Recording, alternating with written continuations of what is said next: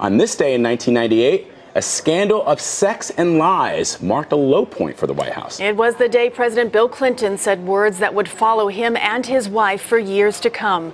Scott Pelley reports. Tonight, Monica Lewinsky's attorneys tell us that she has told prosecutors all she knows. They describe what they call a complete account of her relationship with President Clinton. But that account was given over the telephone today and was not written down.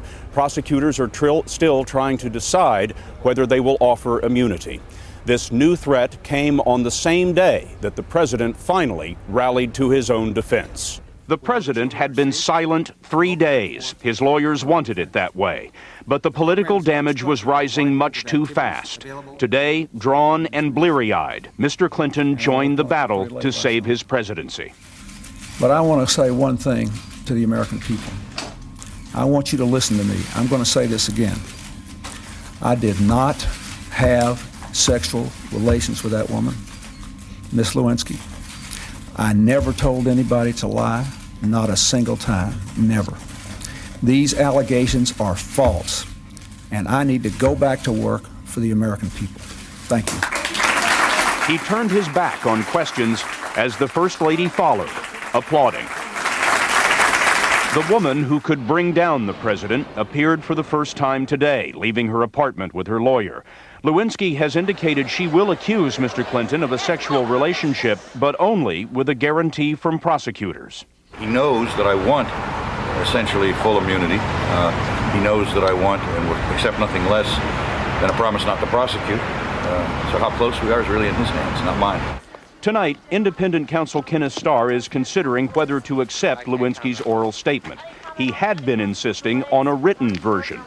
CBS News has learned the independent counsel is investigating reports that people working in the White House spotted Mr. Clinton and Lewinsky alone in the mansion at various times. Secret Service records have been subpoenaed. The agents expect to be next. The White House strongly denies the reports. The president's denial is quite clear that there couldn't have been that type of encounter. We've checked even with people who would have presumably been brought a report of any incident of that nature, and they categorically deny there was such an incident. Sources tell CBS News Lewinsky was a frequent visitor to the White House long after she left the staff. Last month, she was cleared in at least 4 times, including weekends and evenings. But her welcome seems to have ended 3 weeks ago. On January 3rd, she was denied entry at the gate. And sources tell CBS News she threw a fit, screaming, "Don't you know who I am?" The president was traveling the day Lewinsky was turned away. 4 days later, she signed her sworn affidavit that she never had sex with Mr. Clinton. A grand jury is due to convene tomorrow, Wednesday, and Thursday. The grand jury will be hearing from witnesses that include the president's friend Vernon Jordan and the president's own personal secretary. It took 7 more months for the other shoe to drop, and the Daily News ran the story with the caption, "Liar, liar."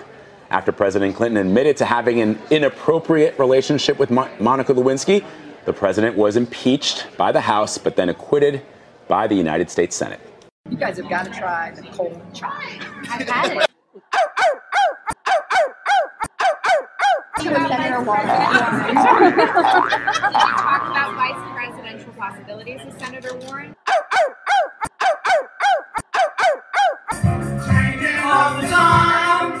Keep it on. Changing all the time. Keep it on now.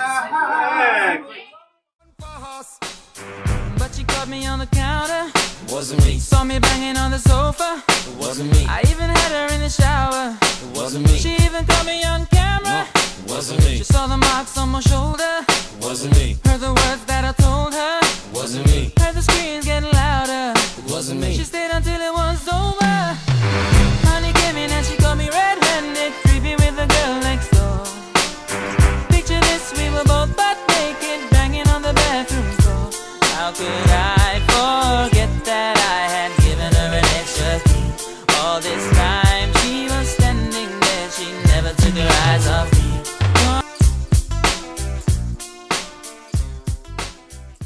Oh, little sight of love before travel in and out my done. I'm glad they came along. I dedicate this song to all the girls I've loved before,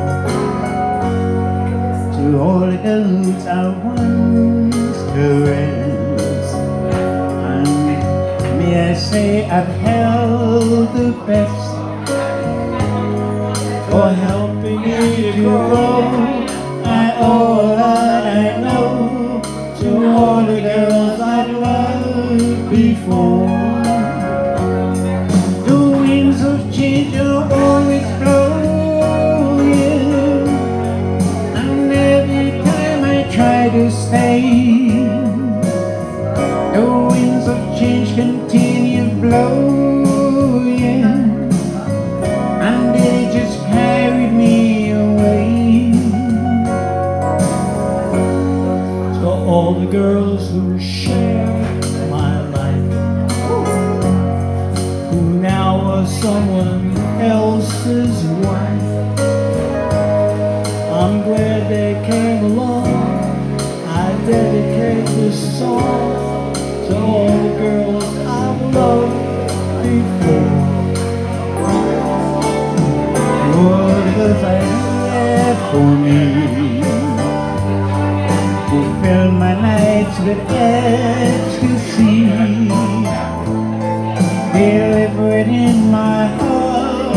I always feel a part of all the girls I'd loved before. The winds of change are blowing, and every time I try to stay, the winds of change continue blowing, and they just carry me away.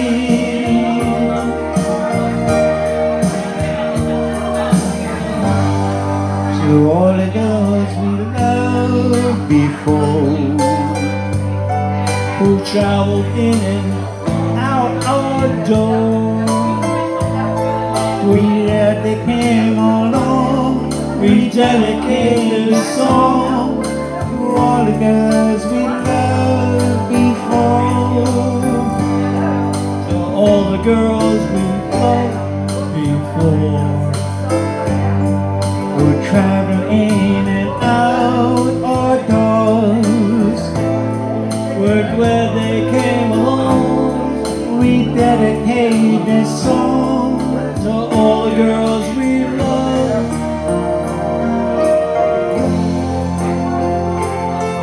before.